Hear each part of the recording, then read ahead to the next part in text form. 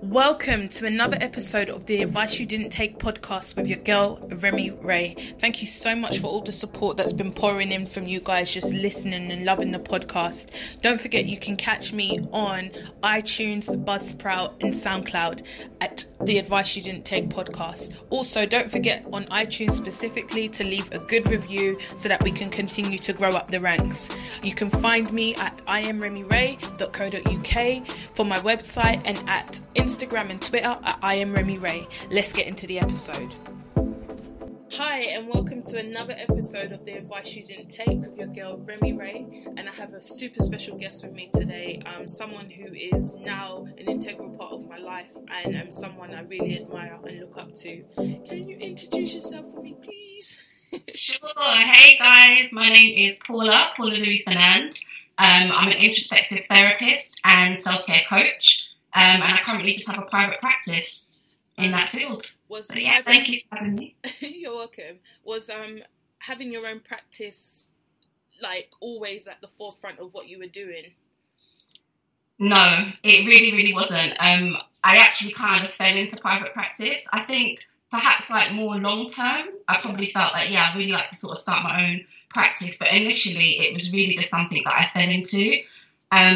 I graduated in 2014, so I'm still like quite a newbie in the private practice field. Uh-huh. And pretty much straight after uni, like you hear how it's so difficult to get a job, and sometimes you can kind of be looking for ages. Yeah.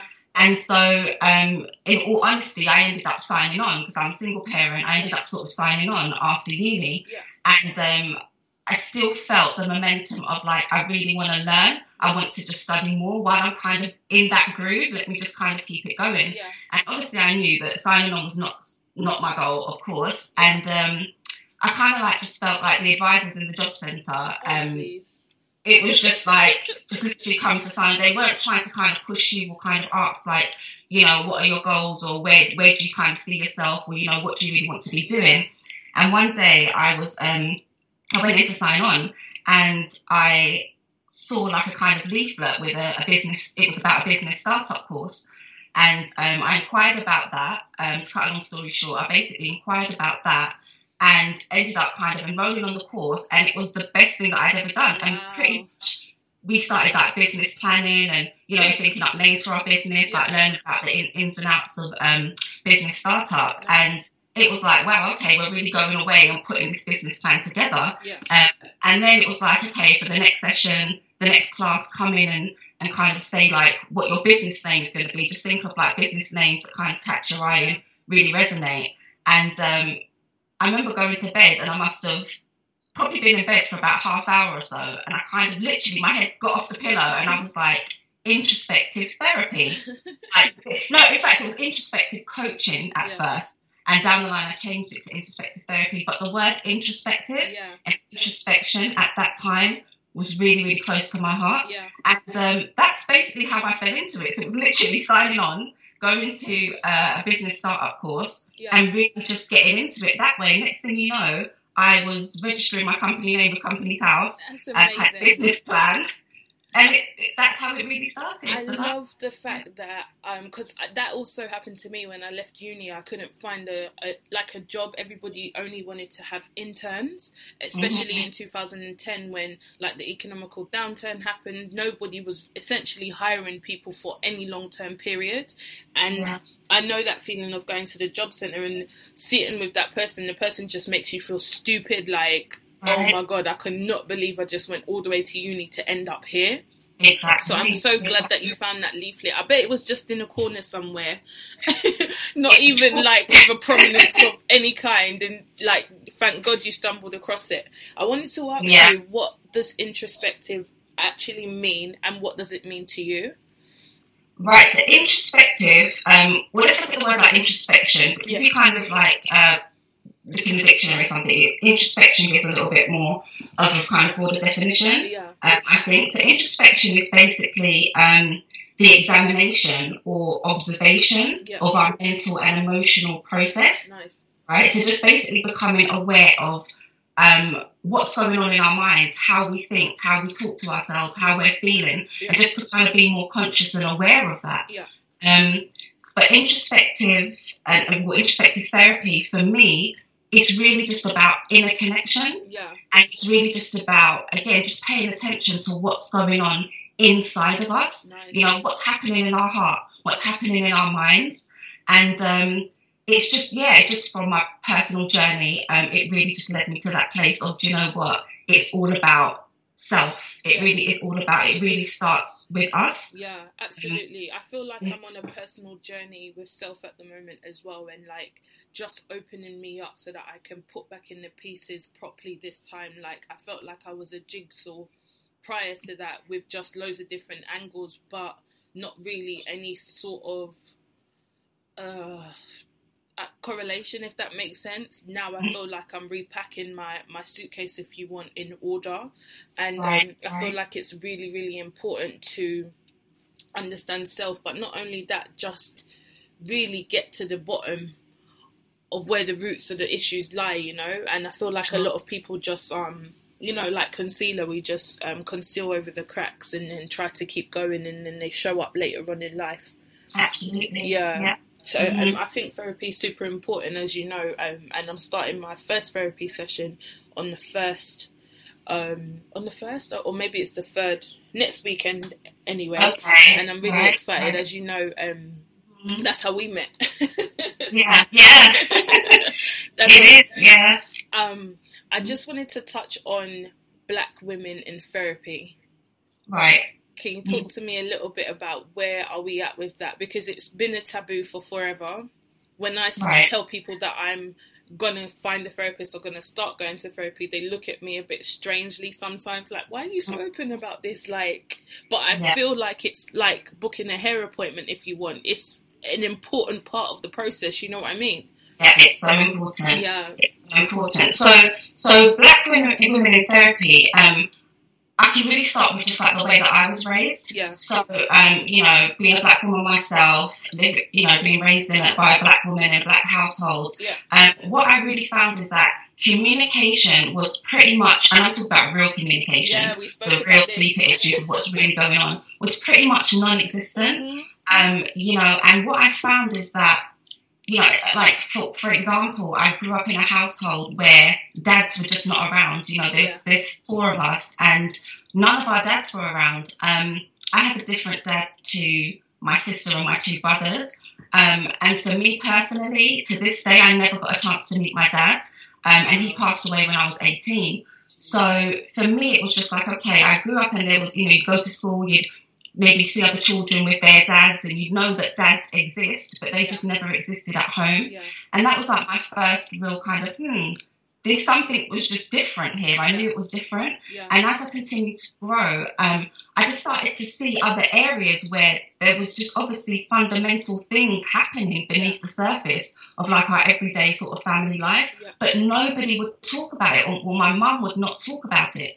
And I grew up a really kind of sensitive child. I was very sensitive. I was very sensitive to energies, and I was quite spiritually connected, but didn't really realise that fully until I got a lot older. Yeah. And I think for me, it's just that whole thing around Black women just having to just be strong and just carry on, and just sort of raising the family and doing this, but nobody sort of, what was my mum really feeling? Where were our dads? What was her experiences? Yeah. I actually don't know. Wow. And so to a degree, there's a huge part of my mum and her life that I just don't know. Yeah. And I think that, I can't really speak for my sister and my two brothers, but for myself, that really affected me growing up, because, for example, I remember flicking through, like, I loved to look at photos. Even to this day, I love to look through old photos. Yeah. And I was doing that with my mum, and I saw a picture which intuitively I knew was my dad. I just knew. I don't know how, I just kind of knew. Yeah. And I remember saying to her, you know, who's that? And she was like, oh, it's just a friend, a family friend. And she kept flicking through, you know. And so things like that, like not sort of talking to me about my dad or why, or just having. Sorry? That is like crazy. Like, as I listen to you as well, it just reminds me of the relationship that I didn't have with my dad. And me and my partner were speaking about this just like a day or so ago. And it's just like, just to listen to the fact that you you knew instantly that was your dad, and your mum was just not willing to give up the juice, man.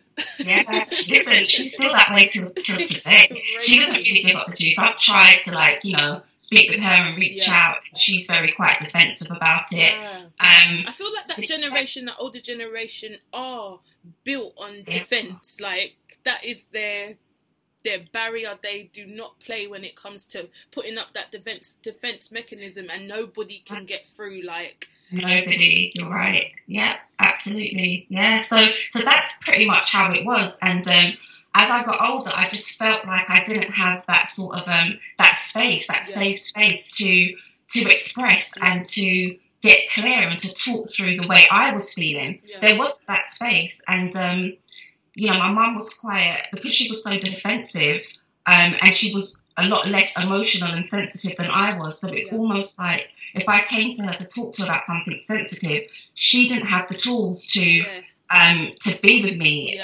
where I was at the time. You know, she wasn't able to kind of sit with me and meet me where I was. Yes. And just kind of, and maybe that's where I kind of gravitated to therapy. Yeah. So basically with Black women in therapy, I think now with the whole self-care thing and self-love, and I think it's becoming more a thing where therapy is a little bit more, I don't want to use the word trendy, but you know what I mean? It's a little bit more common, slightly. And I think our kind of generation of women, we kind of are starting to recognise that our mental well-being is paramount. Our inner happiness is paramount. And I think it's just through conversations like this as well that people become more aware of actually the importance of being mentally well. Absolutely. I just wanted to touch on the fact also that actually there's so many therapists, Black therapists, people that are doing a lot of studies around the mind, and it just blows my mind that a whole culture isn't really that interested in it. Like, we have a decent percentage that are, but majority of Black people are just not interested in the whole therapy aspect. Yeah. Mainly because of our upbringing. We're told not to talk about our business outside of the household. You know, don't go and chat my business to anybody, and keep everything to yourself. And if you get a job and you know about wages and things like that, don't bother tell anybody. It's just constantly like keep secrets. And I feel like that's one of the biggest problems within our culture as a whole. Like, we don't share knowledge. Absolutely, yeah. There's still so much I could learn from my mum and her experience 100%. If she was willing to sit and just talk with me and share. And the power of sharing as well, that could even bring two people closer together. It gives us a better depth and understanding of our family and our history and the way we were raised, and maybe we carry certain behaviours and patterns, where it may stem from, why we may be this way. You know, we can kind of understand, because my real dad, I learned later on that he suffered from mental health. Wow. And so when I went through a period of depression in my life, I really felt like, wow, I just don't even feel well in the mind, you know. Yeah. And then it's like, okay, maybe that's where it came from. To a degree, it could stem from, you know. And my brother suffers with mental health as well. Wow. So it's really important to just have these conversations, you know, with our children as well. Yeah. To really don't kind of change the narrative and just make sure that you're communicating with them effectively, you know, so that they can have an understanding of where our journeys, really. Absolutely. I was going to say that I am happy that, you know, well-being and things like this are trending at the moment. I just hope that when the rest of the world falls off the bandwagon, that we don't stop pouring into ourselves and learning about ourselves, and especially about our backstories, you know what I mean? Because I remember my gran was very hardcore. Right. My gran showed love and affection by cussing you out. Like, my nan was proper old school Jamaican, and she would cuss. That was my nan's love and affection in every capacity. It was just rawness, from the top to the from morning until time to switch off the lights and go to bed. My nan was just always on fire. And then I realised my mum also has that kind of energy about her. When we were growing up, she was just very like rigid.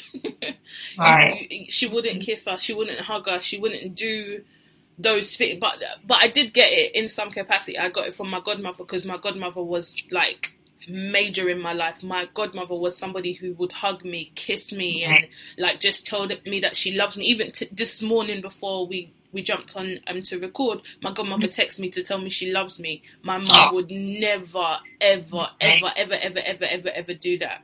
And I feel like for me also, because I'm very, very sensitive, I feel like I'm my mum's like thorn in her chest, because like all my other brothers and sisters don't really have heightened sensitivity like I do. Right. So I feel like it was kind of on purpose that I ended up being such a sensitive person, because my family always teased me about being sensitive, but I guess it's all the elements my mum wasn't that I became, you know. Right. And that's beautiful. It's still I think people that don't understand sensitive people probably never really will, but I don't know. I think being sensitive is also a part of my fibre in terms of my creativity, because I'm able to tap into a different side of emotion and see something from a different perspective. So, yeah, I used to be quite hard on myself about always being very sensitive. And even sometimes still now, it kind of like drives me a bit mad. And my partner sometimes, but, you know, it's just my fibre. I can't run from it.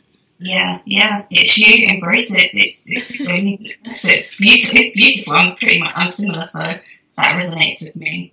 I was going to say, surrounding the mental health aspect, it is trending at the moment. Everybody seems to be talking about mental health, and it's just really cool to talk about at the moment, and everybody's got a charity or something that's surrounding mental health. But I just wanted to find out, what do you think some of the key things that people could do to kind of sustain,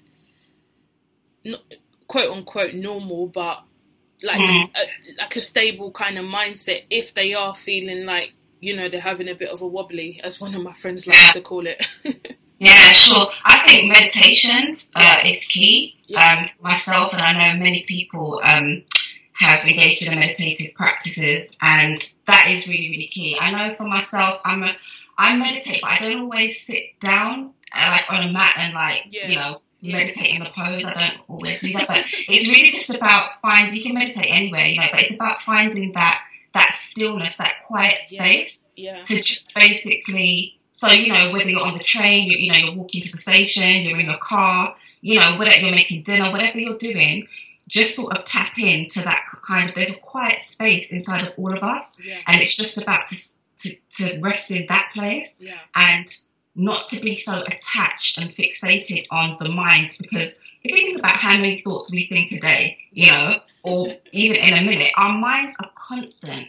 So it's really just about not fixating or attaching to the thoughts, but just to observe it. So that's, you know, part of like the introspection. It's like the examination and observation, but in this case, observation of the thoughts that are going on. So that's for me how I would say we can kind of learn to keep our minds well and healthy, is by not attaching to the thoughts that are going on. Because sometimes if it's a thought that doesn't really serve us, or, you know, it's quite negative or unhelpful, the mind tends to fixate. So it will just keep gravitating to that. That happened to me. We're allowing it. So it's just basically resting in that kind of still space. So through meditation practices, that can really help to kind of calm the mind.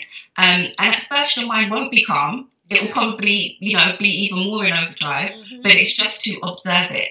Don't run away with a thought and start to allow it to grow. Just watch it and it will just pass. I always like to say it's like our thoughts can be like clouds in the sky. So, you know, when you see a cloud pass and you don't think, oh God, I want to attack, you know, hang on to that, and then you start analysing that cloud. You just look in the sky and the clouds are just flowing. They're just passing. So through meditation, you can just allow your thoughts to just pass by. I love like clouds in the sky, because I think sometimes we give thoughts too much energy, and sometimes it's just a passing thought, you know.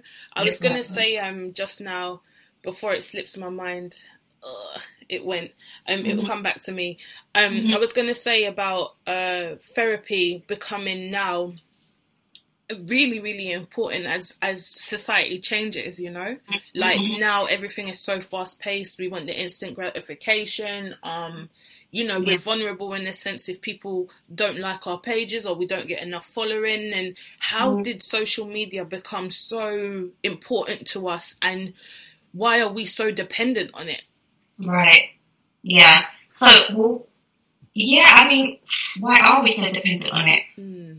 I'm not sure why I don't know why we're probably so dependent on it, but I definitely know that once we, again, are attaching ourselves to that kind of way of life, it's almost like it becomes real. It isn't real. Do you know what I mean? It's social media, it's posting, it's allowing us to kind of put maybe our businesses or our hobbies and etc. out there, but is it real? And I think social media has the tendency to just really consume us. It's the competitiveness as well. Absolutely. It's kind of, you know, seeing what other people are doing and thinking that, oh, that lifestyle is so different to mine, you know. But again, it just isn't real, I think. And I think it's important to just kind of, again, pay attention to things that we're kind of like habits, you know, if something's consuming us in a kind of very unhelpful way, if we don't feel like it's serving us, and then just to kind of move away from it. And I feel that, you know, social media can really be that. We can just kind of allow it to consume us, and just for all the wrong reasons as well. But just to kind of really pay more attention to our actual lives, you know, our real lives, not our social media lives, and so to speak. But why people kind of attach them, I think it's probably just competitiveness and just comparison. Comparing. A lot of comparing happens, and a lot of people start to compare themselves to things that are not even in any capacity real. And I find it quite fascinating, actually, that we're so hell-bent on being perfect that we're willing to, you know, compare ourselves to a photoshopped image. Right. Like, how deep is that? That something that's actually been manipulated, you're now comparing your real, regular self to, and you've now created this photoshopped image, say for instance, as the latter. Where do they do that? You know, you've made this thing become so prominent in your life that if you do not look, or you are not like, or you don't have that, now that leaves you feeling deflated and, you know, guilty for not you know, achieving and things like that. It's just got so many elements to it. I was watching on the news, actually, and there was a story about a lady who got so addicted to social media that, you know, she was getting herself into debt by trying to keep up. And, like, if she didn't get a certain amount of likes and she didn't get a certain amount of followers and stuff like that, like, she became like an analyst of herself and other people because she just wanted to be a part of the in crowd. Right. So that's just like a prime example of, you know, somebody kind of low self-esteem, low self-esteem, and allowing that kind of space. All the energy is going into that space that isn't real, as opposed to what's really going on in your actual life. Do you know what I mean? So maybe there's a slight lack of that inner connection, that you know, sort of inner love, and you just connection with self, because we're missing something here. We're missing ourselves. We're missing what we need in our lives. This is what's important, not what's necessarily shared on social media. It's what's happening in our actual physical real lives. That life it's not real. It's also a bit interesting, the fact that it's us mainly as adults that are being sucked in. Like, we're almost in a time warp, and none of us can seem to get out of it. We shut Instagram down just to open it back up maybe 10 to 15 minutes later again. We're on someone's page, we end up on their uncle's page, on their auntie's page, on their dog's page, because we're just so intrigued and we have to find out a little bit more each time. I remember the thing that I was going to touch on regarding when you said about negativity and people allowing, like, those thought processes to creep in. I was listening to a marketeer the other day, and he calls that the lizard brain. Like, basically us living in our lizard brain. So before we're about to do anything, almost like out of fear, we tap into the lizard brain, and the lizard brain is the brain that starts to tell us, don't do that. They'll laugh at you if you do that. Don't do, you know, don't go outside of the box. Stay within that space. You know, if you go out there, it's the unknown. Who knows what might happen to you? And how often does that actually happen to us? You know, for me anyway, sometimes very frequently, it's just because my mind's going so fast usually that I don't take the time to really stop and allow it to enter me fully. But how frequently does that happen? And I just wanted to let you know that that kind of was called a thing, lizard brain. Right. Yeah, I haven't heard of that term, but it makes sense. You know, I follow my spiritual teacher, if you like, and he describes like the lizard brain as the psychological mind. It's like the psychological mind, the ego mind, and you know, it's basically like ourself, like, well, he calls it personhood actually. So when we're in that kind of negative thought sort of process and we're allowing the mind to kind of overtake us, we're personhood, right? And then the personhood and the psychological mind are kind of like one. So you've got the practical mind, which we use for, like, you know, just to send emails, take a call. We get up in the morning, we don't need to remember. I don't remember that my name is Paula. Do you know what I mean? It's that practical mind. But the psychological mind has a lot of delusion attached to it. It has a lot of mental noise, a lot of things that don't serve us. So when you say the lizard mind, it's like the psychological mind. I love that. I love the fact that it even has a form of a name or something, because now when it happens, you're like, that's just whatever, you know what I mean? Listen, when I first learned about this psychological mind, you know, my spiritual teacher would say, you know, it's the same guy that shows up in everybody all around the world, because we all have these thoughts, you know, we all have them. And once I was able to recognize that, you know what, myself, my higher self is separate to the mind. Then it was like, okay, I know you're here again. You're showing up. Yes, bye-bye. You know, like I was actually talking to the mind at one point, like, I know you're back now, but I'm just you're there. I'm here. I know that you're there, but I don't need to attach myself to you. I don't need to give you that attention. Because the mind, it will come. These thoughts will come. We can't completely stop them. So you see them as separate entities to your actual self. So you see the mind as something separate to self. Oh, I love that. Yeah, absolutely. You know, there's a saying that the mind, what is it? I want to get it right now. So the mind can't exist without you, but you can exist without mind. Wow. Yeah. That's so deep.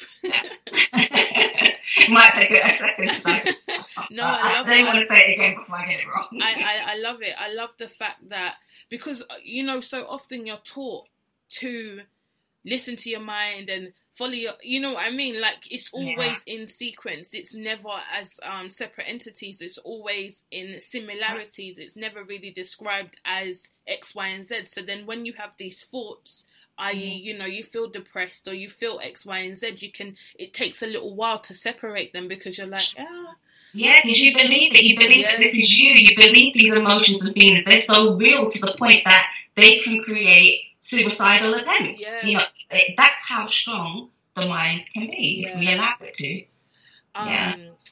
Suicide and things like that really like touch my heart, because I've not essentially been affected by it, but I just, being a very sensitive person, I just can only imagine the mind's state, I should say, for somebody to want to take their own life. And it just makes me feel very, like, you know, you get goosebumps kind of thing, even just the thought of it.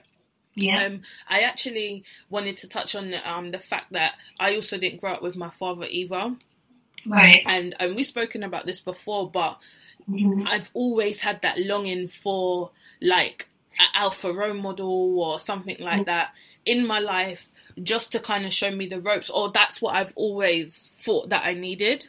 I don't know essentially if it is, because I've never had it, but when I would see my friends and stuff with, you know, their interactions with their dad, or the fact that they could just call their dad and say, Dad, I've broken down, or can you come and fix my car, or, you know, like these very masculine kind of things.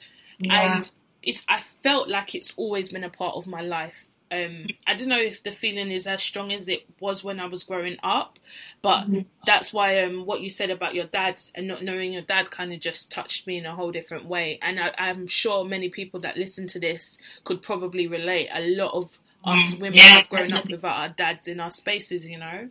Do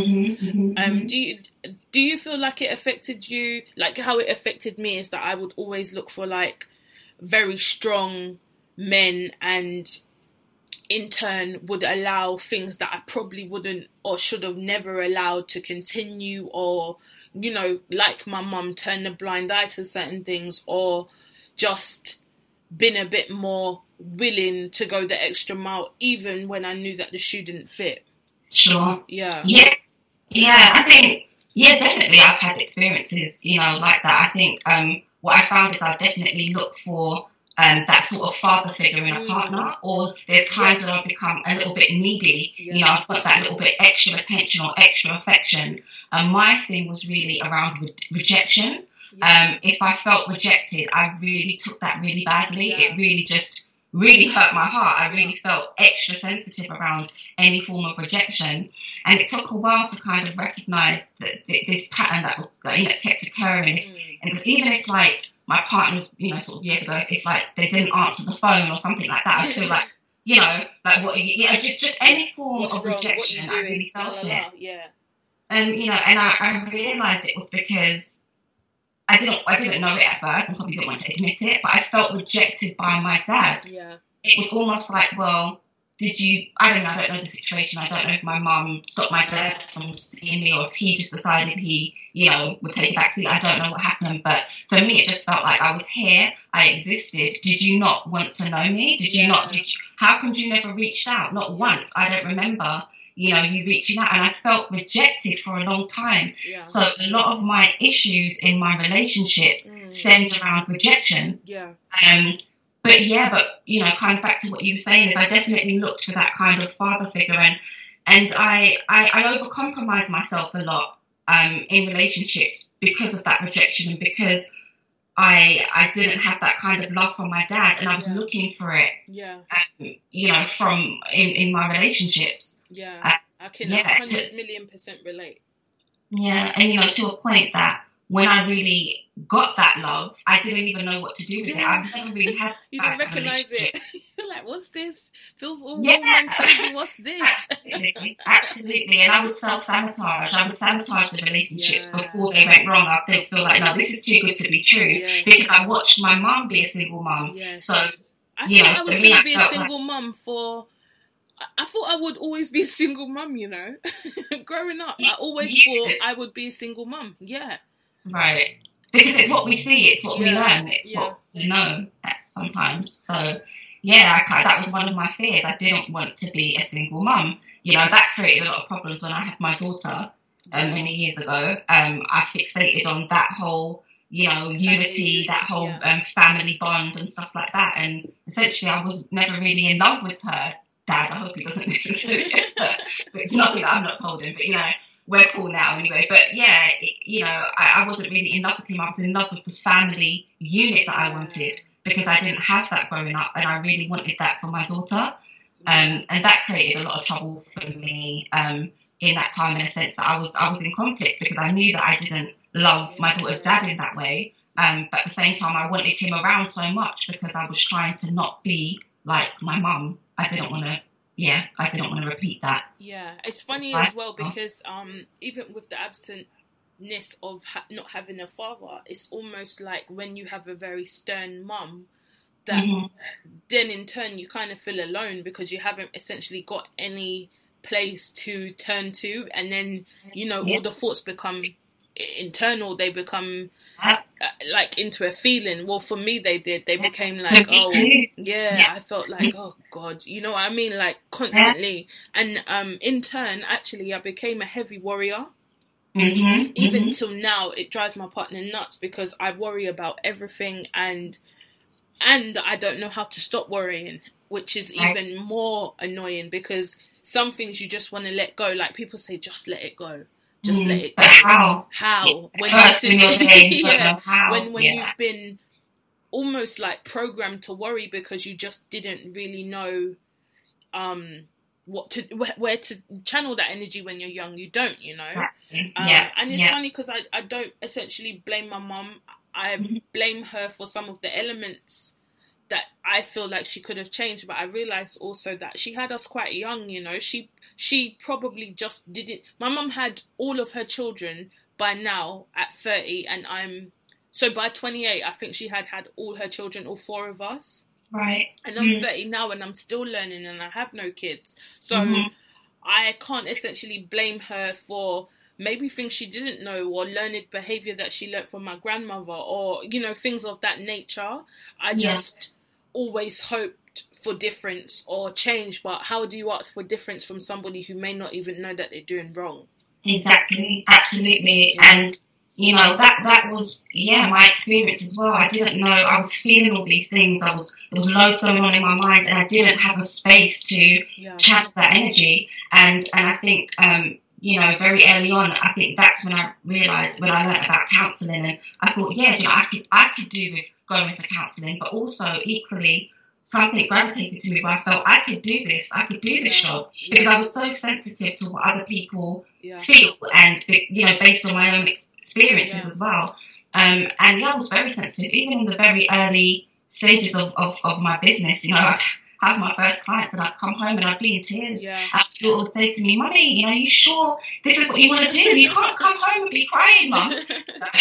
And it's like, it's true, but I learned to kind of meditate and stuff after and just kind of shake some of the energy off, because it can be, just really, really heavy. It's really important. It's funny because I used to have a friend who was a masseuse, and she always used to, like, we were like maybe early 20s, like between 20 and let's say 22, and this girl would always talk about these energies and these forces, and this is like nearly 10 years ago. Like, nobody wasn't really talking about energy and forces and stuff, but now, like, I understand, like, the energy that's running through her hands that she's removing from somebody because she's removing the tension is similar to like what you guys do. You help us release that tension, you know, that's in our systems, and then in turn it kind of, you know, leaves the residue on you, so you have to find somewhere where to release it. Absolutely. And that's where meditation can come in really useful as well. I was going to ask you just a small segue into how does one find a spiritual teacher? Good question. Well, for me, gosh, it was really at such a trying time in my life. And I was in this relationship, and, you know, there was a real spiritual connection, so much depth. It was just like, wow, I was able to, you know, because I didn't really have that kind of, again, space to kind of offload at home. And when I met this guy, I was able to just really just express from my soul, the deepest of my soul. There was no filter there. And it's through the exchange. He was also on his own kind of spiritual path as well, and it's almost like we were just searching for something, but we kind of like used each other to help us to get to where we needed to be. Absolutely. And he one day kind of was like, you know, "Yo, P, I found this, you know, this clip, but I'm going to send it to this person, and I know you're going to be down, you know, I know you're going to like be feeling it." And when I heard it, I was like, wow. And since that day watching, and that was Muji, and his name's Muji, spiritual teacher from Jamaica. He lived over here, lived in Brixton. He now does satsang and stuff in Portugal. Nice. But it was basically, I was just introduced to Muji through that spiritual connection within that relationship. And that's how I found my spiritual teacher. Wow. So, I mean, sometimes when you're searching for something, you don't even know actually that you're searching for that. You don't even know that that's what you've been kind of looking for the whole time. But when you're open, I really believe that the universe will respond to you, you know, and that's been my kind of spiritual guide and my go-to since then. And this was probably, I don't know how long ago, maybe 5 years ago, something like that. 5, 6 years. That really is amazing. Because there's a whole fascination around spirituality. You know, people are putting up their crystals like it's... I don't even know where to begin. Like, everybody's walking around with these stones and crystals and stuff in their pockets saying, "Oh, I need to recharge it," and whatnot. And it's not my world, so I don't really know much about it, and I don't want to be disrespectful. But so a spiritual teacher does what? So my spiritual teacher, basically, how I would describe it is that he points you to the self, our true self, who we are at our very core, who we are at our most truest and purest nature. And that is beyond our physical form. So we've got this physical body, you know, I know you as Remy, you know me as Paula, this is who we are, this is what you do for a living, this is what I do, but we're so much more than this, our physical aspect. And it's really disappointing to realise it, to come into the, not the realisation, I don't want to use that word, the discovery, because who we are is always there. It's not separate from us, it is us. So it's just discovering our true selves, and our true selves, again, is beyond the body and it's beyond the psychological mind. So it's who we are beyond all suffering, beyond all, you know, jealousy, all the egotistical stuff. It's all of that, and who we are is really just pure joy, love, peace, all that good stuff is what and who we really are. But through conditioning, you know, the way we were raised, society, we kind of we're not connected to our true selves. We're not connected to that side of us. So I've actually forgot your question. So what was it? I don't want to go off. What does a spiritual teacher do, basically? I think you kind of answered it a little bit. Yeah, so it's just basically pointing to your true self, basically. Yeah. I love that. How does somebody like a therapist, like yourself, recharge? Is it just through those routes, like having a spiritual teacher, or are there other components, par meditation, that you would need, or are those forms enough? Those forms, essentially, in my early stages of this journey, was enough. But as time goes on, things change. You know, we're in different transitions in life. And for me, what I really need to recharge is, and really just to function at my best, it might sound silly, but sleep. I know it might be going off the spiritual path and such, but not at all. But for me to have sleep, it means that I am recharged, I'm reconnected, and I'm not, because if I'm groggy, then I'm more likely to operate from that psychological mind, i.e. the lizard mind. But if I've had sleep and I feel refreshed, I'm able to operate from a place of calm. And just kind of like my true being. You know, I need a lot of calmness. I need to be present.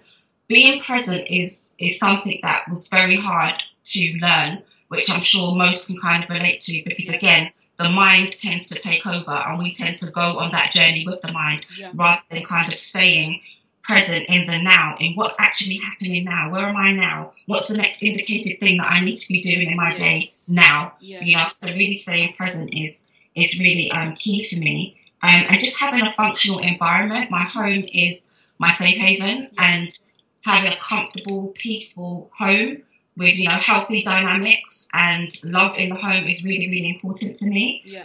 Because it is, when I'm not in the therapy room, I do take a lot of clients via telephone as well. So I'm at my desk and that's at home. And just having that quiet time is really important, and that helps me to recharge, to just basically tap in to me, to what's going on with me. I need time to just switch off from the outside world and external things, and just connect with what's going on with Paula. What am I feeling, you know, at that moment, or just to reflect on the day, or, you know, the week, or a conversation that I had, and just to kind of, just to allow that to digest within me, just to get really quiet and still. And from that still place, I find I'm just most effective. I like the fact that all of those things you named, they're free. I always post on my Instagram that the best things in life are free, and it is something that we say so often, but I feel like people don't really take it in, and because of that, I feel like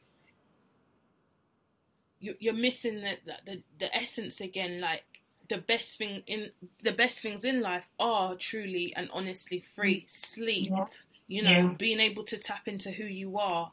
Pen and paper, I mean, you know what I mean? Like, these things don't essentially, okay, pen and paper does, but not really. You probably have pen and paper lying around the house now, you know what I mean? It's like, you don't have to spend in order to recharge and tap into who you are, and I love that. I really love that, because some people might say, oh, go on holiday, take a trip alone, and these things are amazing, but not everybody's in a position to be able to do those things all the time. Yeah, absolutely. I was going to ask, what does it mean to be a woman in 2018? What does it mean to be a woman in 2018? Wow, that's a loaded question. And I want to try and answer it in my own way, obviously. What does it mean? Do you know what it means? it means so much. It means so much that my mind is now going in overdrive, and I'm like, gosh, how can I best answer this question? I think what's coming to mind, it might not directly answer the question per se, but what comes to mind is my daughter. Yeah. My daughter's about to be 15 in September, Mm-hmm. and what it means for me to be a woman in 2018 in the sense of being a woman and being a mother, Yeah. and teaching and raising her to be a woman and to grow into, you know, a beautiful young lady. Yeah. It's about being, and I think it's what's coming to mind is being authentic, Yeah. being me. Mm-hmm. That's what it means to me, actually, to be a woman in 2018, is to just be. Because over the years, I didn't know who I was. You know, we hear many women say that, but for real, this has been my journey. I really had a period where I really lost myself, and was just really just figuring things out, and really just repeating a lot of patterns and behaviours that just weren't serving me. And I was trying to kind of, maybe, I wouldn't say I was always trying to be like anybody, but I was just trying to figure out who I was. Yeah. And within my spiritual journey, what I found is that actually me ultimately, again, at my most truest place, is I'm already there. Like, it's me. It's innate. You know, it's just to be. And so that's really the best example that I can be to my daughter and a woman in 2018, is just to be me. And being me will look different on different days, depending on, you know, my mood, where I'm at, who I'm talking with, my surroundings. But wherever I am, whatever conversation I'm in, whatever I'm doing, it's still all the different layers to me. And I bring all of that. And so it's just about traveling light. That's what being a woman means to me. It means traveling light, like not with all the heaviness, not with all, again, that psychological noise and that comparison and competitiveness and worrying about, you know, what other people are doing, but really just trying to stay present, again, that word, and just trying to stay in my own lane. And again, just being who I really am, because who I am is so imperfect, but it's also perfect. Within its right. So it's just really being, and I think that's enough to kind of show my daughter, because I'm real. You know, I'm not afraid to have real conversations with my daughter, you know, to cry in front of her, to show her that these are all my layers. I'm human. It's okay to not be okay sometimes. It's okay to cry. It's okay to feel like, right, today I'm going to execute this. I'm on top of my game. And then on another day, I may feel a little bit shaky. But that's just the play of human nature, you know. So being a woman in 2018 is about just being. That word being, it just brings a lot of peace to me, because I don't need to try to necessarily get anywhere or reach anywhere. You know, I mean, I do, obviously, because I've got goals and I've got a vision. But I think I'm talking about from a place of more that inner connection, that inner space. Absolutely. I just need to be and accept myself for where I am right now. I love that. I was gonna just touch on something with you before we go into the flash round of Name That Thing. I was gonna ask you, this superwoman description of black women, how did that become who we were? I guess from watching our mothers. Watching our mothers. Again, like I said, my mum, she raised 4 of us on her own. You know, I came in, when I was born, there was my sister and my 2 brothers were already there, and she was juggling everything. I never saw, I've seen my mum cry once. I'm 36 now. I've seen her cry once in my whole life. So I think that we just kind of picked that up from our parents. And again, that sort of that strong exterior that we have to hold everything together, because that's what we saw a lot of the time in the home. So I think we just kind of grow feeling that we have to have that same type of strength, because that's the definition of a woman. You know, that's how we need to be. But we don't. We just need to be us. You know, we really just need to be us. My mum is totally different to me. I'm so sensitive. You know, and I can be emotional. I love a good cry. A good cry is like, it's healing to me. Do you know what I mean? It gets everything out. Sometimes I'm crying and I'm laughing at the same time. I don't take my tears seriously. I don't take my problems that seriously, because I've got a higher understanding of that. This is just, it's life, you know. But yeah, I think that we just kind of have that strong exterior like women, we have to be that way. I think we just get it from our mums, especially. I was going to say, for me, it is quite detrimental because of that. Even when I moved into my place with my partner, I felt myself doing above and beyond mentally and physically I could handle. I would do the shopping. I would then come home that same time and cook. I would then turn around and clean everything, and then I would then turn around and wash everything, and I would just try to be all elements of house, if that makes sense. Then be all elements to me as business, then be all the elements and components to my family, and it was draining the hell out of me. And multiple times I just had breakdowns, continuous breakdowns, specifically directed at him because he was the closest thing to me, of something that I put on myself. Like, fair enough, it's learned behaviour in some capacity because my mum is very much like that. My mum can nearly do everything. Then in turn, everybody comes to my mum to do everything, and she never says no. Right. It's detrimental, because then you don't have the time to recharge. You don't have the time to sit down and figure out your own stuff. And many people may disagree with us, and say, well, a woman's supposed to do X, Y, and Z. Right. But I don't feel like it's what a woman's supposed to do. It's down to the individual. You know what I mean? You've got a choice. It should be. Maybe it was not behaviour, but that was then. Yeah. That was when growing up. You're not a child anymore. You're an adult. So you've got the power to choose, how you want to be and live, and what you want to manage and what you don't. Yeah.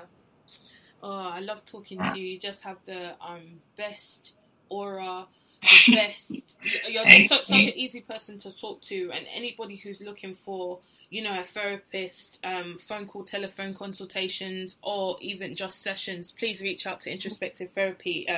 Even for me, just speaking to you always just feels like a weight's been removed from me every single time, no matter what we speak about, and I think that's really beautiful. Thank you. I want to get into our round of Name That Thing. So this is where I ask you about your best book, best podcast, most influential person for you, and the advice you wish you took. Okay, so let's start with your best book. Yeah, best book. Best book is hard because there's so many, and I'm not as disciplined with my reading as I would like to be, especially recently. All right, give us two. One that comes to mind, I think, because it's quite relevant for where I am right now. It's a book by Osho, his name is. He's also like a kind of spiritual teacher. Osho. And it's called Body Mind Balancing. And it's about using your mind to heal your body. Okay. I read it a long time ago, kind of briefly, but I've picked it up recently and it's sitting on my desk, and I need to go back into it because what I've found is I'm really connecting to what's happening in my body, whether it be that I'm nervous or I'm worried about something, but at that point I don't even know what I'm worried about yet. I don't know what's niggling at me, but it starts to show up in my body. Yeah. So I get really kind of like a lot of tension around, what's that part of your head? I get like a lot of tension. Around your crown? Yeah. Not the crown, but like the temples of my head. And a lot of the time I feel quite overwhelmed. Recently I'm in quite a big transition at the moment. So due to that transition, I'm really paying attention to what my body is saying. Nice. And sometimes I can feel really overwhelmed. And I can feel like as if my breath is kind of like beneath me. It's in the surface of me. Yeah. So I need to stop and I need to breathe. And this book, Body Mind Balancing, it's really like where it says like using the mind to kind of heal your body. Yeah. And just a quick example of that to give you is how I know this to be true for myself is because I have a skin condition. It's called atopic eczema. So it's not your usual eczema where you might see like a rash on top of the skin. It's more like within the skin. Wow. So you won't necessarily see it on my body as such. But it can be triggered via like environment. Majority of my clothes need to be cotton. Yep. If I'm sort of stressed or worried, that type of thing, it can show in my body. Yeah. So because I'm in a transition at the moment, as I just mentioned, sometimes I can feel quite overwhelmed, and I've been getting these kind of short bursts of almost like skin flare-ups. Yeah. So skin, it's almost like a hot flush. Yeah. So my blood is getting really hot, and it's like the body's working itself up, Yeah. But I'm not even doing anything. But the body's working itself up, and I started noticing this, and I literally come up on my arm, so my arm would go like quite red, Yeah. and I would sit and I would just watch my arm become red, and I would make sure that my mind is calm. Yeah. So I would breathe, and again, when I spoke about like the thoughts coming and passing like clouds, I would watch the thoughts, but I wouldn't attach myself to them. So I wouldn't allow myself to worry any further, or worry about, oh my gosh, my arm, and I'm getting these flare-ups, and blah, blah, blah, whatever's happening. Mm-hmm. And actually, while I sat and I would watch my arm and I would breathe, the redness would dissipate, the redness would just really go down. That's amazing. And the more worked up I got, the more red it became. Yeah. And that's an example for me that I can give of how my mind was almost like healing my body. Yeah, love that. I was calm, my body became calm. Yeah. My body was settling, the condition was settling. Mm-hmm. But if I started to worry about, oh my God, what is this? And, gosh, this is how it feels, and I'm fixating on the feeling, then the redness stays a lot longer, or it increases. Okay. So I'm going to link that in the show notes. Right, okay. Yeah. What's the other one?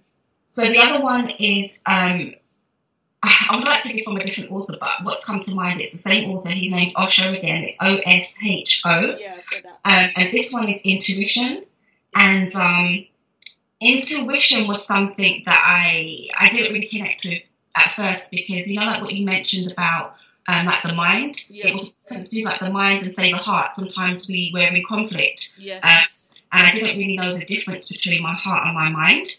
I didn't know whether I was speaking from my heart or speaking from my mind, or should I listen to my mind or should I listen to my heart? Yeah. And intuition really broke that down for me when I read that book. And what it is there's three kind of components that the author focuses on. One is intellect, the other instinct, and intuition. Nice. Yes, that's intellect, instinct, and intuition. Okay. So the intellect is mind. It's from the head. Yeah. The instinct is the body. Yeah. And the intuition is the heart. Yeah, I love that. Right, so the book is Intuition, and it's basically called Knowing Beyond Logic. Nice. Right? So sometimes the knowing, that spiritual sense as well, it doesn't really come from our mind. That's intellectual. Yeah. It comes from the heart space. Mm-hmm. And what I found is that, especially after reading that book and making the distinction, when I follow my heart, Remy, I'm never wrong. And even if the decision, even if that choice or whatever it's not the way I thought it would work, or it's not the way I hoped it would work, it's still right. It's still on time, because I made that choice from my heart space, and it was authentic and it was real. Yeah. So it can't turn out to be wrong. Yeah. It's like when they ask you, do you have regrets? But when you've made the decision truly from your heart, you have no regrets. Absolutely. And even before I learned about, the intuition, anything that the choices that I made prior, it still led me to the place where I am now. So I still don't regret that, because it shaped and molded me to where I am today. Best podcast episode you've listened to? I am a big fan of the Hey Girl podcast by Alex L. Oh yeah, you told me about her. Yeah, I mentioned it before. So I really love the Hey Girl podcast. I love it because in every episode she allows her listeners to touch on self-care. Nice. And self-care is such a really big part of my life, and it's been a big part of my journey, just really learning what it really is, and not just what it is, but what it means to me personally. And I love that self-care is kind of described in that podcast in a very relatable way. A lot of the things that the guests talk about, it's real life stories, and it's stories around survival. Nice. How to survive and what we do to really enhance our well-being, just to be well. And so I really gravitated to that, and I love to listen to Alex. I find her voice is very soothing, it's very calming to me. So that's my main one. That's on my to-do list to check out. Hey Girl podcast. And also Oprah, the Super Soul Conversation. Yes, what? Yeah, I love that one. I've listened to those as well. They are something else, no? Whoa, I've listened. You have to check out the one where she got. Well, it's not really part of the Super Soul Sundays, but have you heard of this guy called John of God? John of God? No, I haven't actually. So he's like supposed to be like a spiritual healer. Okay. In some rural part of Brazil. Okay. And there was a lot of I don't know. There's actually one of the guests that Oprah speaks to who had healing from him. Mm-hmm. And there's also obviously a lot of speculation around whether or not what he does is to be true or not. But basically, he said that he knocked his head when he was like 11 or 10. And then since that day, he's had like clairvoyant kind of powers, if you want. And that's what allows him to then in turn help people with like serious illnesses, from cancers and, you know, I don't know, like just an array of different illnesses kind of thing, and thousands of people actually go to this part of Brazil to go and visit him, and he doesn't charge, he just charges for the medication that the people would use. You have to check him out. Oprah interviews him also, and then she's also got a guest on the Super Soul Sundays. I'll see if I can find the link and add it, where he speaks about having healing from this guy. He had what sickness did he have? I think he had like leukemia or something. And then basically becomes healed. Okay. So as you said that, it reminds me of a lady that I've watched on YouTube, and I've actually got her book. Her name's Anita Mojani. Okay. And she wrote a book called Dying to Be Me, and it's basically about her experience through having cancer. Wow. And being in a coma and basically being told that she has X amount of time to live, maybe like even 24 hours, I can't remember the exact time, but having a certain time to live.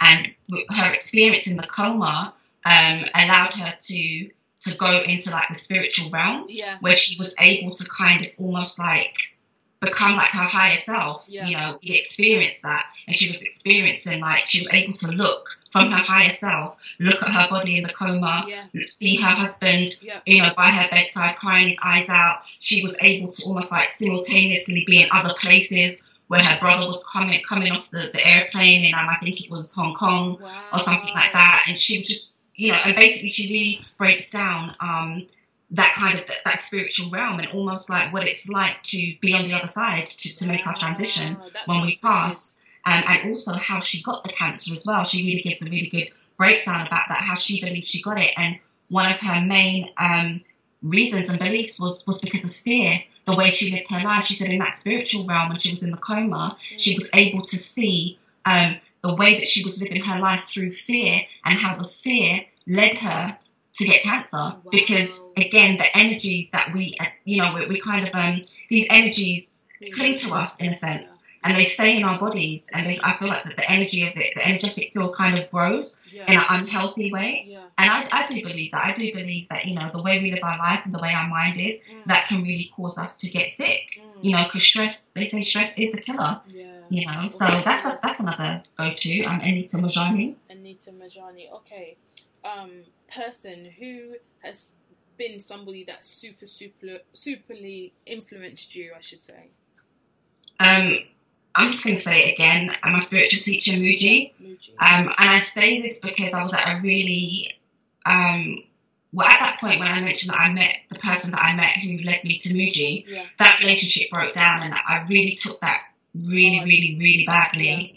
For many reasons, but I think as well, mainly to do with the fact that I didn't know my dad. I didn't handle rejection very well. And that was a point in my life where I really needed to really just go to the darkest places within myself, but trust that I can come out the other side. But sometimes we have to go through the uncomfortable to get to the comfortable. Absolutely. And I really had to really dig. And at that point, I attended his weekend satsang from Friday to like a Tuesday. He came up to London, and I attended that, and that was like the best thing I've ever done for myself. And so he is like my main, you know, influencer, because he really just taught me about being the observer, just observing what's going on. Don't be attached to it, because everything in life is changing. Everything is one thing that certainly is change, and life is so uncertain. The next moment is uncertain. You know, can't control everything. We can't predict everything. And just really being able to move from my higher self and not that personal, emotional, you know, person that just didn't know who I was. He really taught me a lot on that journey. So he's the main go-to to this day. You're gonna have to send me the link for him, and I'll put it in the show notes. Something just came on me now. It's funny that life is so flexible, but as humans we become so interchangeable. Like, we then get a job, we don't move, we stay within that 9 to 5 remit. Like, it's like everything is controlling us to stay the same, but life actually in itself is very flexible and fluid. Absolutely. And that's one thing that I never want to stop, aim to do, is to basically just to grow and to evolve, to keep evolving, to keep learning, to keep growing. Absolutely. That's where it's at for me. That's the juice that I need in my life personally. I was going to ask you one last question before we wrap up. And that is, what is a piece of advice you didn't take that you wish you had? Oh boy, there's many. What's the advice I didn't take? I think to love myself. I didn't know how to love myself, to be honest. So I might have given that advice to other people. You kind of say, you really got to love yourself. You've got to love yourself before anybody can love you. But I really didn't know what that meant for me. I really didn't know what that meant. So for me, and also it was about not losing myself. This is important for me, actually. Yeah.